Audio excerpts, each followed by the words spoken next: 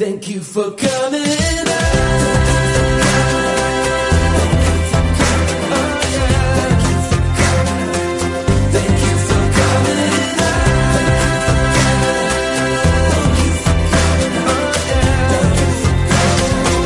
Thank you for coming out.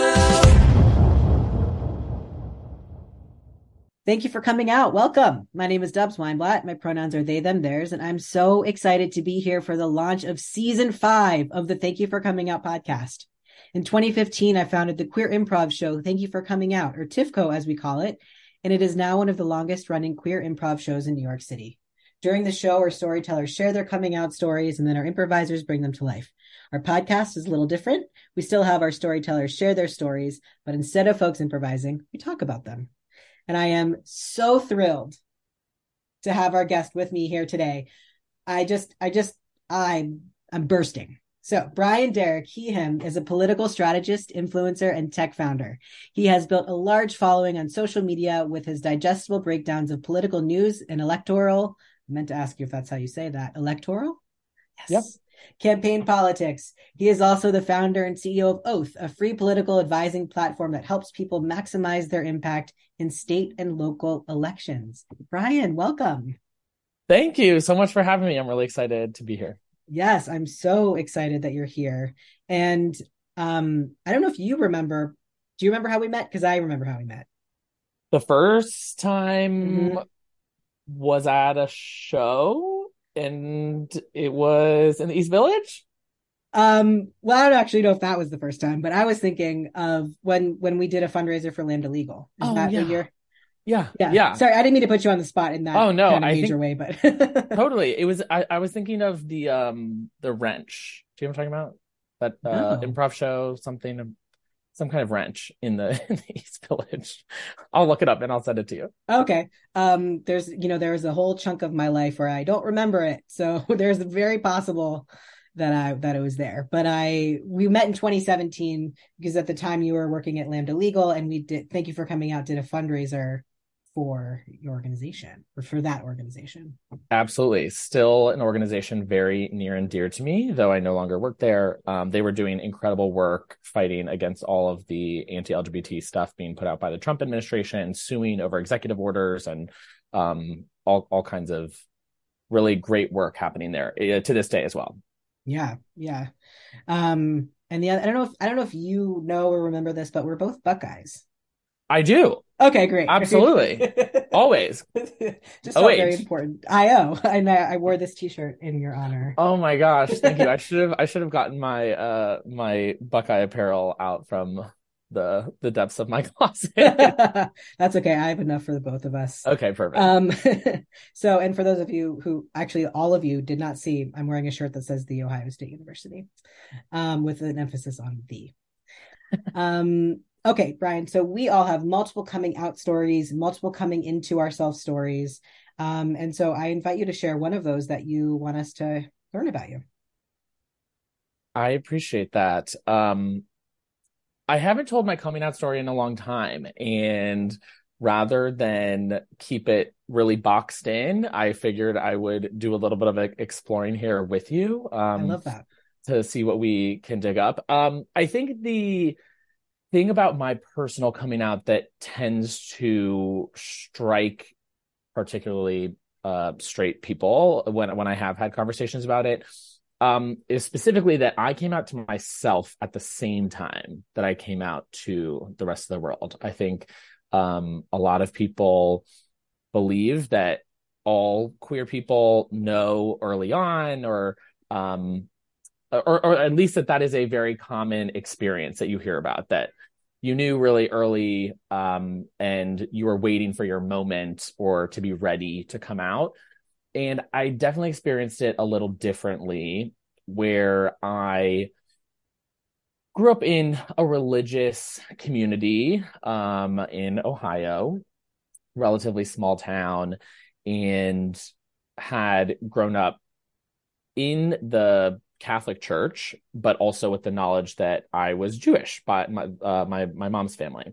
And so this interesting mix of religion in my household, and that heavily influenced how I perceived not just myself and morality and life's purpose and some of really big questions, but also influenced how I saw the LGBT community.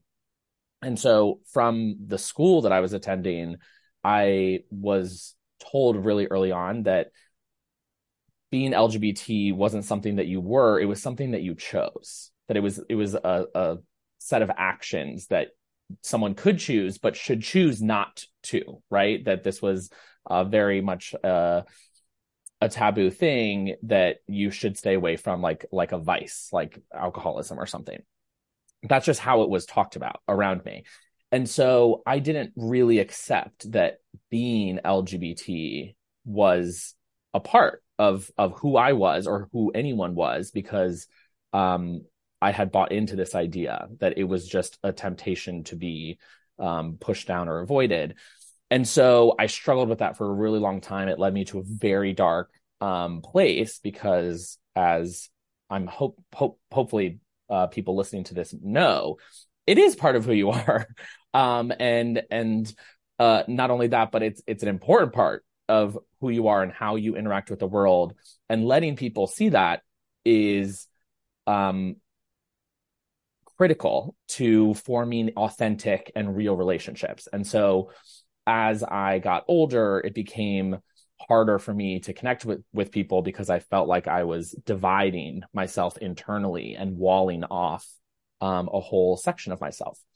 And so when I was 19, it all sort of came to a head, and it just was completely not sustainable anymore. And I had this breakthrough, supported importantly by not only friends, but also some supportive mentors in my life. I was at Ohio State at the time, and they really took an interest in my well-being. They were concerned about me. They took an interest, and I had this awakening, this moment where I accepted at last that what I had been told over and over and over again was just wrong, and that it was part of who I was, that there was nothing wrong with that part of who I was. And that released this 1,000,000-pound weight from my shoulders all at once. And so I came out, I said, I'm gay for the very first time. I know the exact day that happened. It's very important to me. And then immediately after that, I was telling everybody, because I had no shame, because I had been freed from that. I finally understood myself as a holistic person, and I wanted other people to know that person as well. So I called my family and my friends together, and had lots of really loving conversations. Still hard, still tough sometimes, but I felt pretty invincible at that point, because I had already decided to feel that love in myself. Wow. Thank you so much for sharing that. There's so many pieces that are so relatable and resonate with me, and I think with a lot of the people who listen to this podcast. Can I ask you maybe like a clarifying question or something that I'm just trying to figure out, which is, so you said that you came out to yourself at the same time as the rest of the world. However, before that you were struggling. So there was a sense of, you knew who you were. You just, because how can you struggle with something that you weren't aware of? Or is it you were aware of it, but you didn't want to admit it? Or can you help me like kind of parse that? Absolutely. So I was aware of my difference. I was aware that I was having these feelings, right? What I can now identify as, I would have a crush on a guy, or start to develop feelings for a friend or something that I did not know what to do with, because I did not accept the principle or the fact of LGBT identity. And so I thought that is something that I would always just have to deal with. And the more that I felt that, and the more confused I got, the more I was pushing into religion for answers, which was, and I want to clarify and say, I was not in a supportive religious environment. And so I know that for some people that does exist, but in the environment that I was in, it was compounding the issue, because the more I leaned in, the more I was being, the more these negative ideas were being reinforced, that this was like just a sin that I had to struggle with. Like this was the struggle that God had chosen for me. And so this was what my life would be like. And I just needed to figure out how to manage it and push it down. And so when I say I came out to myself at the same time as the world, that was accepting that LGBT people exist. Like that was my real coming out, was to be like, oh, being gay is a thing. Like that is a real thing. It's not just a vice or a temptation or a sin that that you struggle with, but it is an identity that you can have, and that it's a beautiful life that can lead to. I got it. Thank you for explaining that. What is your relationship with religion now?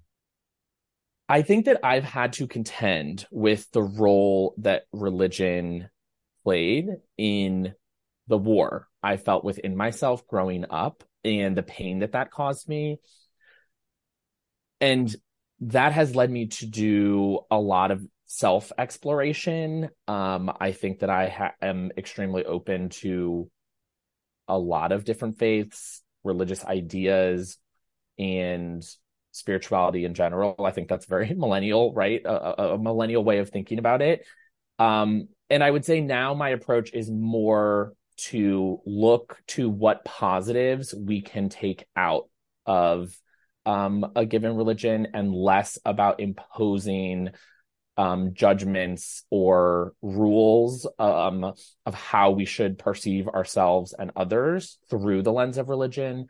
I do still find a lot of comfort and utility in having conversations with people of different faiths around sort of the big questions and what that can lead to. But I'm definitely not practicing or observing a specific faith right now. Yeah, that makes a lot of sense. I know that religion, I mean, in the interviews that I've done and conversations that I've had, that religion can be the cause of a lot of pain for a lot of people. And I know so many people do take a break or step away from religion to reconcile. What part of this religion is, can I take parts of this religion? I think about this with Judaism. I'm Jewish too, all the time, around like, what are the parts that aren't oppressive? What are the parts that actually lift me up as a whole person and make me feel more complete? Otherwise, why am I wasting my time? And so I think Exactly. that's really resonant. Agreed. So I gush a little bit in the beginning of introducing you, but I want to gush a little bit more because I like to say like I knew you when, which means like I knew you 6 years ago, and now you're like this like really big social media presence, because what you do is you make the atrocities that are happening around this country that feel so overwhelmingly scary, just like a little bit less scary. Like you the way that you talk about it, so it's like understandable. It's in language that the common Instagram follower, can follow, and understand. And then, but I think the part that the other two pieces that really resonate with me, and then I'm going to tee you up with a question, which is, just the way that you break it down makes it easier to understand, which I already said that, but I just want to reiterate. But then the action pieces, where I think so many, I'll speak for myself, but also I know that this is resonant for other people, is it feels so overwhelming and so suffocating that it's hard to know where to put our attention, where to put our donations, how do we help? And what you do is you say, here's what's happening, and here's direct, concrete things that you can do to help. Which is, for me, is like a salve. It's like a relief to be like, okay, I know what I can do now. So first, thank you. Thank you for that. Thank you for your work. Honestly, I appreciate that. I'm bad at taking compliments. I appreciate that very much. I am here to help. It is a team effort. The only way that we can make progress on any of these specific issues, and I'm sure we'll get into some of the scary things that are going on, and also like some of the really positive change that's happening too. The only way that any of that happens is when we work in coordination with each other. And that's all that I want to be for people. I think everyone has a lot more power and a lot more options for how they can exercise that power than they think they do. And I want to highlight that. I just want to show the way that you can use that power in our democratic system to make change. So that's my goal when I wake up every day. And it's incredible and inspiring to me to see people like really take up that mantle when they have that path forward and run with it. It's like it feels like we're in an all hands on deck situation. And I'm going to go out on a limb, and I don't even think this is a limb, even more so than when Trump was in office. Like, it's just, it just feels worse now than it did then. And it was terrible then. It was terrible then. And I think it does, especially for our community, it does feel worse now. At that point, it was really clear who and where the bad guys were. Mm-hmm. And because they were running the federal government, right? And you could just look to headlines every day in the major national media and see what was going on. And now it's a lot more insidious because it feels like it's coming from every direction. It's a different state and a different policy and a different line of attack every day or every week. And that has the dual effect of being really exhausting because it just feels relentless, and then also harder to mobilize against because it is different people that are leading those changes, those attacks. They are different shades of the same color, which takes a little bit more nuance to mobilize against, and a lot more coordination. I'm probably going to talk about coordination a lot because I think that it's really important that we're all talking and working together because that's the only way that we can win these fights. But it makes it more difficult when it's happening across 40 different states at the same time rather than in Congress. Yeah. And I think just lifting out the word coordinated, their attacks are coordinated. Like there's so much coordination in all directions that it's like, who's going to coordinate stronger, more strategically, etc. Absolutely. And I will always take the opportunity to pop off about the amount of dark money and extreme religious right leaders that are powering this entire anti-LGBT hysteria at the state level. There are organizations like Alliance Defending Freedom that are pouring money into lawsuits attacking LGBT equality, reproductive rights, and beyond. And then there are organizations like ALEC that literally serve as legislation farms where they just write this legislation specifically for state legislators, hand it to them, and have them go introduce it on the floor of their legislative chambers in their state houses. So it is illogical to think that suddenly in the year 2022, there happened to be this mass grassroots outrage about trans people existing or about drag queens or whatever specific issue you want to pick up on that's manufactured and legislators are being financially incentivized to whip up hysteria against our community. Makes my blood boil, to say the very least. But let's like pause and zoom out a little bit, because I get this question a lot in trainings that I do, and I see it on the social medias. I hate that, on social media all the time. Why is the trans community being targeted? Why is the LGBTQ community being targeted? Why is drag performance being targeted? What is the why now? Why specifically trans and LGBTQ issues? Like, what is it in service of?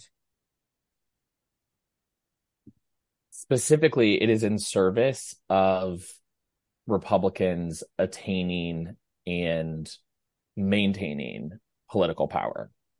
Full stop. That is the end game for the people leading these fights and this movement, is to hold on to power, and having I'm going to use air quotes, which don't work on podcasts, a common enemy for your team is a really easy and ugly way to hold on to and attain more power. A quote came out literally this morning from a Republican strategist. I'd have to pull the name up, but which was talking about this issue. And he said, after opposing marriage equality failed for the religious right, they've been looking for a new cause to rally around. After Obergefell, public opinion just wouldn't allow them to continue dragging on the anti-marriage equality fight. And so they needed a new boogeyman to direct anger and hate toward. And according to him, they were throwing everything at the wall to see what stuck. And trans people seemed to have been the thing that stuck. And so it really is out of political expediency that they are now waging war on trans people across the United States, in particular, trans youth, students, kids, their access to healthcare, their ability to exist and attend school and access resources. And they are doing that because if they can keep their supporters afraid and angry, they're much easier to motivate in a specific direction.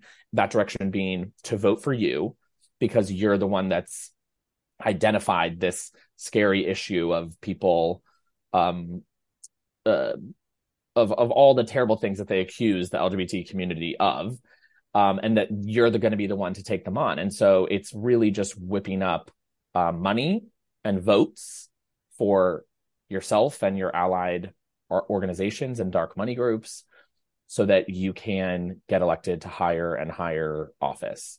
You can see the correlation in the extremity of anti-trans bills, especially in states where you have statewide representatives who are eyeing higher office or looking to run for president. It becomes a competition to see who can pass like the most restrictive, most aggressive bills. And you see the same thing attacking healthcare and reproductive rights as well. Ron DeSantis just signed a 6-week abortion ban after having signed a 15-week abortion ban last year and being attacked for not being strict enough, not being restrictive enough. And so this is really just about their own political ambition. It's a lot. It's so much to take in, and it's it's hard to, I can't even articulate what I'm want to articulate because it's just so fucked up. And to use people's lives as for political gain is just, it's the stuff that nightmares are made of. It's like I can't watch anything on TV that isn't a comedy because it's like I don't need to watch drama. Like real life is dramatic enough, but like absolutely, it's so scary. It's scary, and it's this is coming from I'm 38 years old, 38-year-old trans person living in New York City, so I have the access. I'm privileged enough to have the access to the healthcare, the gender affirming healthcare that I need to live my true life and self. And I think there are some anti-LGBTQ bills maybe were just introduced in New York State, but I feel like New York is not one of the like terrible aggressors. And this legislation still impacts my every minute of every day. And so I can't even begin to fathom how this is affecting. I mean, I hear it from friends and such across the country, but especially youth who like maybe don't have the same tools or coping mechanisms or access, and just seeing my government hates me. It's just awful.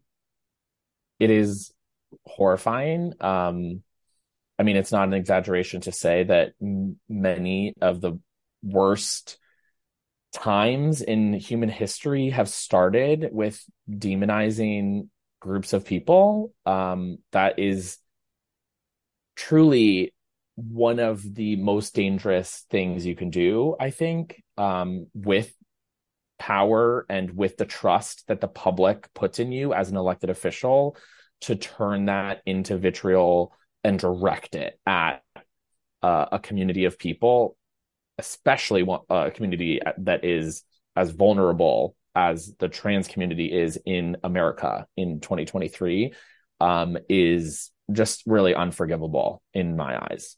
Yeah, it really is.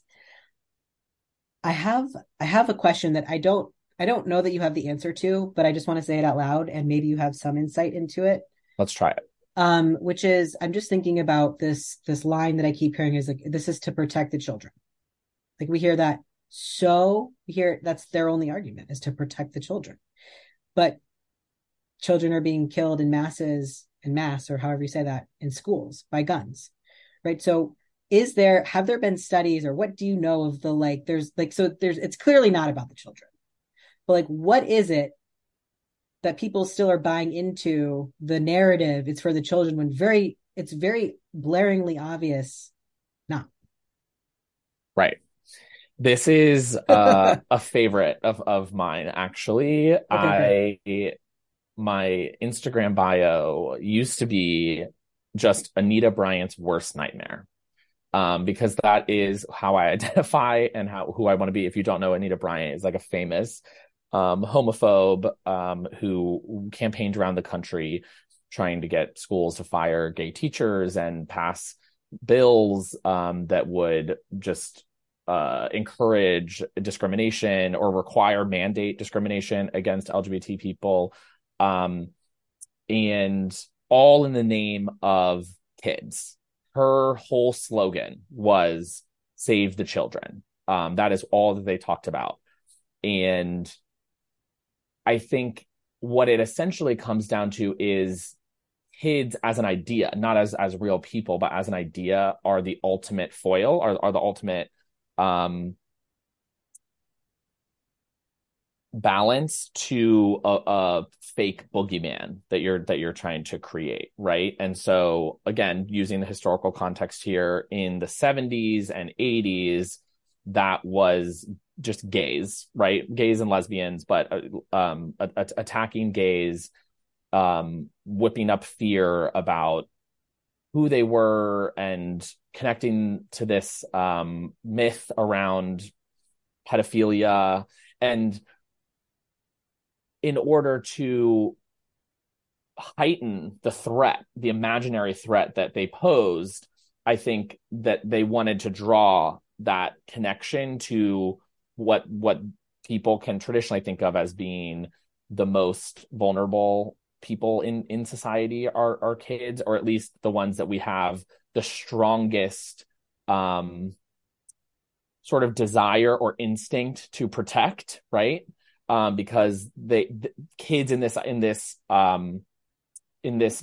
sick little play that they're creating represent innocence, and LGBT people are not innocent. We're the guilty ones. We are the sinful ones. We are, et cetera, et cetera. And so they're trying to call upon the masses to do their duty in protecting the innocent youth from us. And so again, it just plays into this demonization, where people have really strong reactions to the idea that somebody would negatively affect kids, and they're just trying to pull at their it's like formulaic, and they're trying to get them into have as strong of an emotional response as possible. because, like I said before, the angrier, the more upset, the more hateful somebody's feeling, the easier it is to direct that into action that you can control, like donating or voting or storming a building or something. Yeah. Okay. Well, I'm glad I asked, because that was that was yeah. Yeah. And I mean, to your point, or I guess for greater emphasis, it is important to note that when you talk to kids like they're human beings and you ask kids what they want, or have any kind of substantive interaction with students, for example, which are at the core of a lot of anti-LGBT legislation right now, it couldn't be farther from what they would have you believe is the actual threat to them, right? Like, they want access to books. They want to be treated with respect in school and respect their peers in school. And so it's definitely not, they're Republicans in general, and the extremists that we're talking about here are not working to create a future that the youth actually want. They're just doing really awful things in their name because they find it to be more effective than saying the honest truth, which is that I don't like you. I want things to be this way. My religion compels me to feel or want this.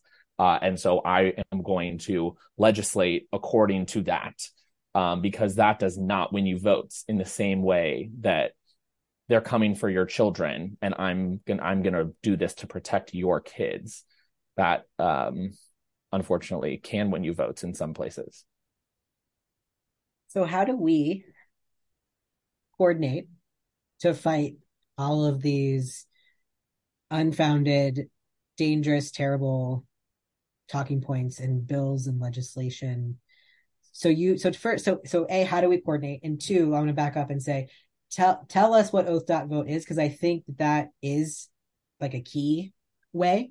But I want to hear from you, like, how did you think of it? What is it? And how do we get involved? Absolutely. I will start there. So in between Lambda Legal, which we talked about earlier, and now, I worked on a lot of campaigns, especially after Donald Trump was elected.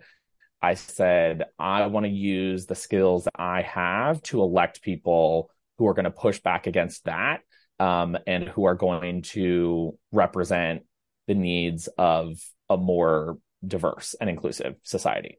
And so I went as a staffer and consultant, worked on a bunch of races, primarily doing finance and campaign management. And in doing that, I saw this massive wave of people participating in politics really for the first time, who hadn't been politically active before 2016. And one way that they were doing that was by giving money. But unfortunately, a lot of that money was going to places that they could find on Twitter, or that they were seeing ads to from, or going to candidates who were showing ads on their TV or social media. And those were oftentimes not the places where we really needed that help. In 2020, there were 2 U.S. Senate races that each raised over $100 million and lost by more than 10 points. So not even close. If we had redirected 8% of that total funding to state legislative races, we could have closed the funding gap between Democrats and Republicans in 6 of the closest state legislative chambers like that. And so that is what I saw and felt compelled to do something about. I created Oath as a response.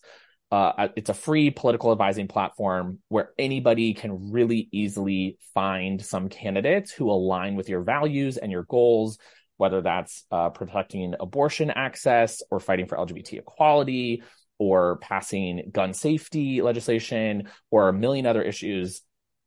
Let us know what your issues are. Let us know if you have a geographic focus, if you're trying to make change in a specific state. And we'll tell you what candidates need your help the most to make that happen. that's the very simple principle behind it. And we do that across a few different, we have a newsletter, we have an online platform, we do social media, trying to get the word out, so that people can find meaningful ways to engage, in particular in state and local elections, because equality advocates and Democrats in general tend to have they're predisposed to want federal solutions. It's a little bit more efficient to pass one bill in Congress that can do a lot rather than individual bills across the states. But the way that our system is set up means that oftentimes the change that you need to make is really down the street in your city council or in your local school board or in your state house. Congress cannot do everything. And so we have to arm people with information as to where they can really make a difference in those other chambers of power, so that they have a voice at every level of government, not just in who's in the White House. That's incredible. So how long has Oath existed, and what kinds of successes have you seen? We launched in 2022 our first national platform that would look at the most important and underfunded races all across the United States. And in our first 6 months, we directed over 75,000 individual donations, totaling more than $2 million. And I think what really shows the impact of that, it might not, to some people, sound like a lot of money in today's world of politics, where you hear about millions of dollars flying all over the place. But when you look at these more local races, that's a lot of money. There were some candidates in Arizona, I'm thinking of one district in particular, that was one of the two most competitive seats in the whole chamber, played a role in determining who controls the Arizona House of Representatives. And before we made the recommendation that this was a race worth funding, the candidate had about 300 individual donors to their campaign. And then 2 days after we had made a recommendation, they had about 1,500 individual donors to their campaign. And so the power, again, behind that coordination is that if we're pouring all of our resources into a couple of competitive Senate races, it's not going to get us very far. But if we coordinate that at a local level and really focus on the swing seats all over, that can make a huge difference. And these are races where you're really just trying to raise enough money to send out a mailer or two to everyone in the district so they see your name before the election. And now with digital, right, you can run really compelling and targeted digital ads to your young voters and other low propensity voters in your district to turn them out. But you need money to do that. And so that's what we were doing in 2022, was saying, let's get you to this minimum viable threshold so that you actually have the funds to run a really competitive campaign when it matters most. That's so incredible. It's amazing. It's all about being really strategic, one seat at a time, flips one chamber at a time, flips one state at a time.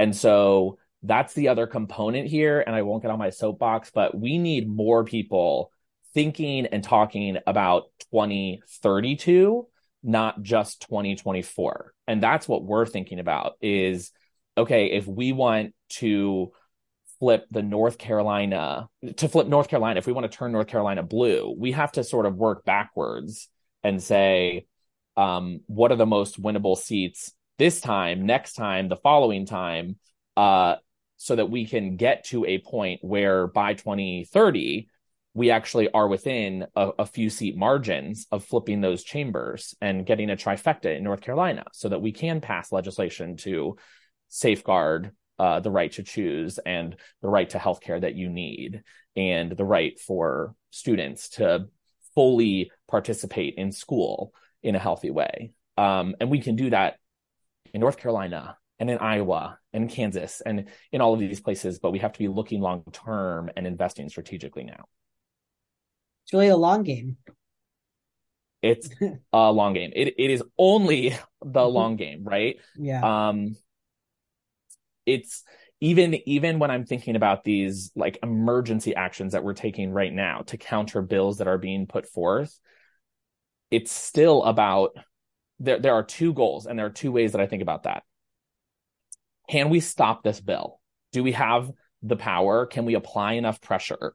Can we find moderate Republic? It depends on the state, but like either the Democrats have the votes or we need some help. Can we find moderate Republicans? Are there Republicans with LGBT kids or something that you can appeal to, right? Can we stop this from happening? And then the second question is, if we can't, how do we wage this fight on our terms to grow our coalition? How do we grow the number of people with us so that the next time this comes around, the next time they try to introduce this bill or a different bill, or if this bill expires, the next time we have this fight, there are more people on our side. And that is the long-term building that has to happen, where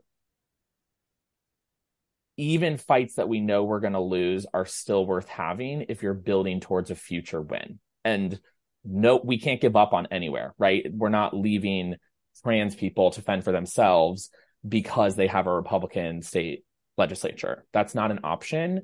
It just means that we have to be thinking really strategically about how we ultimately win that fight. Yeah. I think there might be a lot of people who don't realize the like long gameness of it all. And because everything feels urgent, everything feels, this is all, we're being bombarded with something new, more than one thing, not even just around anti-LGBTQ legislation, but just the violence against the Black community and, the right to choose and, all of these, it's all happening every second. And so I think it can feel hard to think about long-term. And so I think it's helpful to hear you like break it down as to the why, and because we need, like we said, we're talking about earlier, we need all hands on deck only forever. Like it's just like to keep doing it. Exactly. And I think that that's an important mentality switch, right? It's not, okay, I'm going to do everything I can every minute and see how long I can keep that up for. It's like first committing to, oh, I'm going to be in this fight for as long as it takes, because this is something that I believe in and that I'm committed to, and that I believe like LGBT people should be able to live full, happy, healthy lives. If you're in that place and that's how you're approaching it and you're committed to it at that level, then the question is, okay, how do I do this in a sustainable way? How do I both take care of myself and contribute to the movement so that we have one more person who's on our team fighting for trans kids? Yeah. I don't know why sports metaphors just came into my head, but whatever. I'm not an athlete. But I know, a basketball team, there are 5 people on the court, but you have however many people on the bench, because you have to rotate people out because the people who are the starters are tired. And so in order to win, you gotta have the support behind the scenes as well. Absolutely. So how do we stop doom scrolling, and how do we remain optimistic, and especially in these really scary times? I have a few tips on that very question. The first is acknowledging what it really is. Doom scrolling is terrible for your mental health and is a very addictive thing to just look for bad news online, or hot takes online, if we want to frame it that way, and just have that emotional sort of like rush from it of anger, of sadness, of something like that can actually be a negative loop that you spiral, that you get into. So acknowledging that, looking for more positive ways to consume media. I always tell people not to watch television news. I think that you can have a really healthy media diet without a single minute of TV news at all. I read probably 95% of my news. I consume a couple podcasts if I'm specifically doing something that will allow me to listen. But mostly I'm reading because the editing process is different. There's less filler. Filler tends to be opinion. And if you're on like a newsletter, something like an Axios, they have less incentive to try to outrage you. It is a little bit more fact-based if you're finding the right ones. Other tips I would say are to focus on a specific issue or a specific place. If that's where you live or that's where you're from, you and I both live in New York, but we're both from Ohio. So focusing on Ohio might make sense for us rather than trying to have a reaction or response every time a new bill comes from somewhere, which again is not actually sustainable for most people who are doing other things with their lives and trying to keep a balanced life and happy attitude. We can focus on Ohio, right? We can sign up for the Columbus Dispatch and the Cincinnati Enquirer. We can follow the news there. We can add 3 or 4 legislators' numbers to our phone and make a call when I see something that I want to respond to. I should also say that following like a state-based organization like Equality Ohio, Equality Texas, the Tennessee Equality Project, any kind of state-based group are also great ways to stay up on like the most pressing bills. They're going to be like, hey, they're having a hearing on this in this committee. Like, can you show up? Do you live here? Can you make a call? Can you call your family? Can you friends, whatever. And then I would also say doing something is the bottom line. And maybe I should even have started with it, but the antidote to doom scrolling is to stop doom scrolling and to start doing something. You do not have to cure all of the world's ills today. You don't, or ever. But by doing something, by exercising the power that you have, you are acknowledging that you are not powerless, that you do have a voice, that you can make a phone call, send a text, an email, a postcard, to call a friend, to vote, to donate, to volunteer, to join an organization, to build a coalition, to post online. You have so many ways that you can make a difference. And even contributing a little bit is going to make you feel better. That is a positive feedback loop where the more you do, the better you are going to feel and the more you're going to want to do.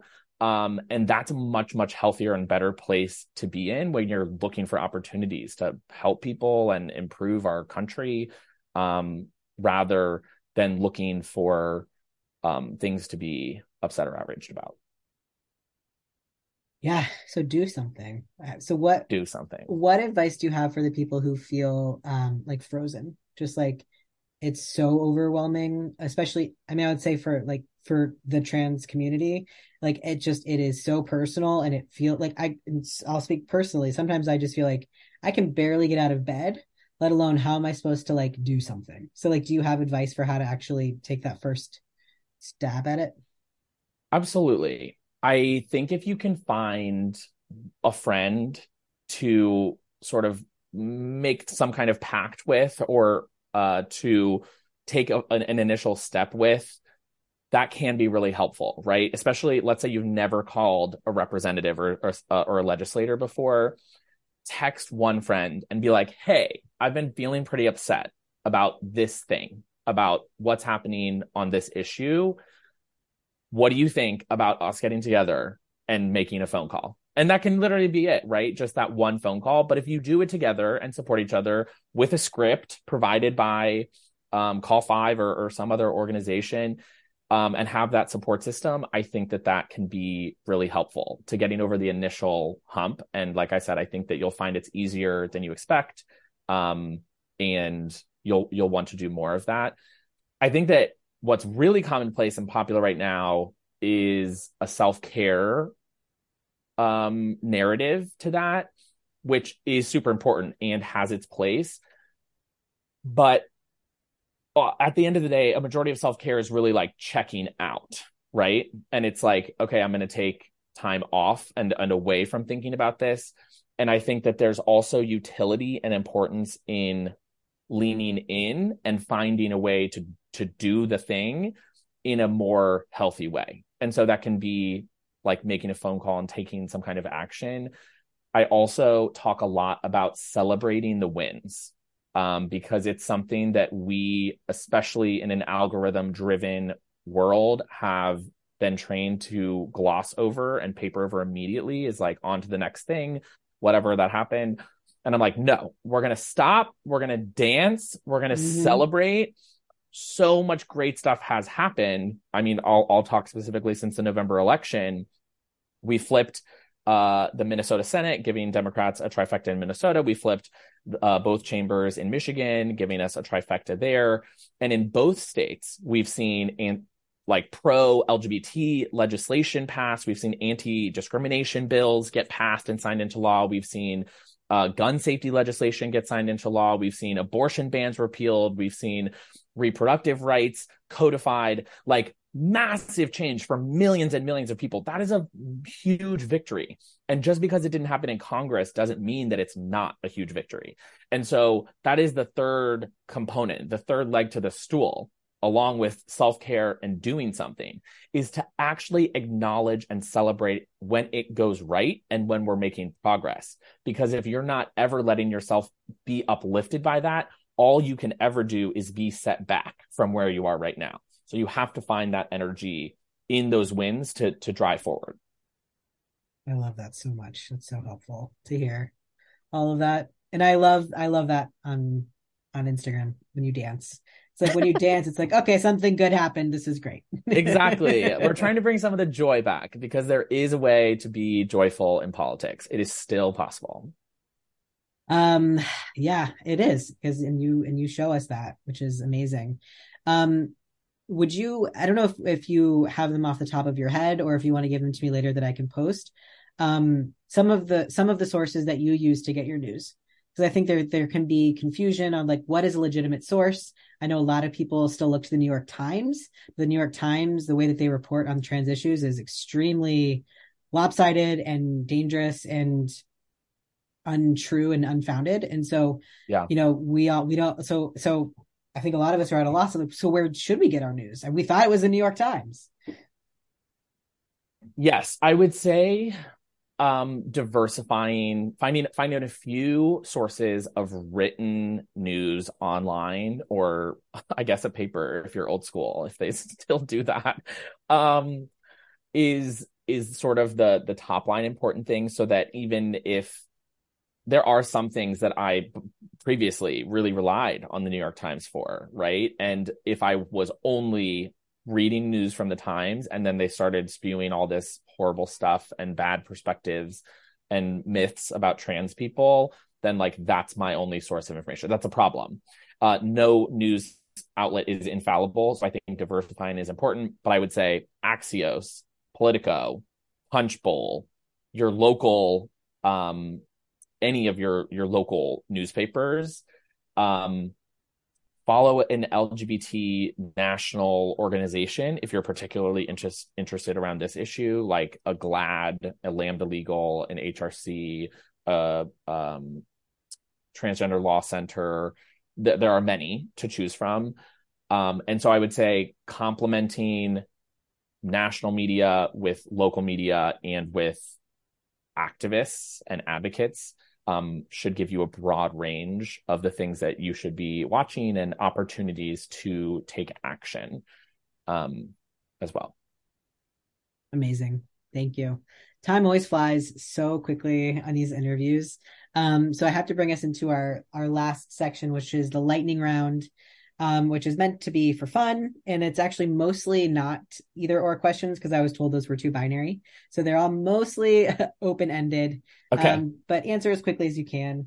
All for fun. Okay, great. I'm ready. So what is the name of your superhero alter ego? Jerry Mander. Oh my God, I love it. I feel like that could also be your drag name. That is my drag name. Okay, beautiful. But I'm using it. I'm a superhero drag queen. So perfect. Where is your favorite place to think? The gym. Who is an influential queer person in your life? Currently. Any. Wow, there's so many. Oh my gosh. I'm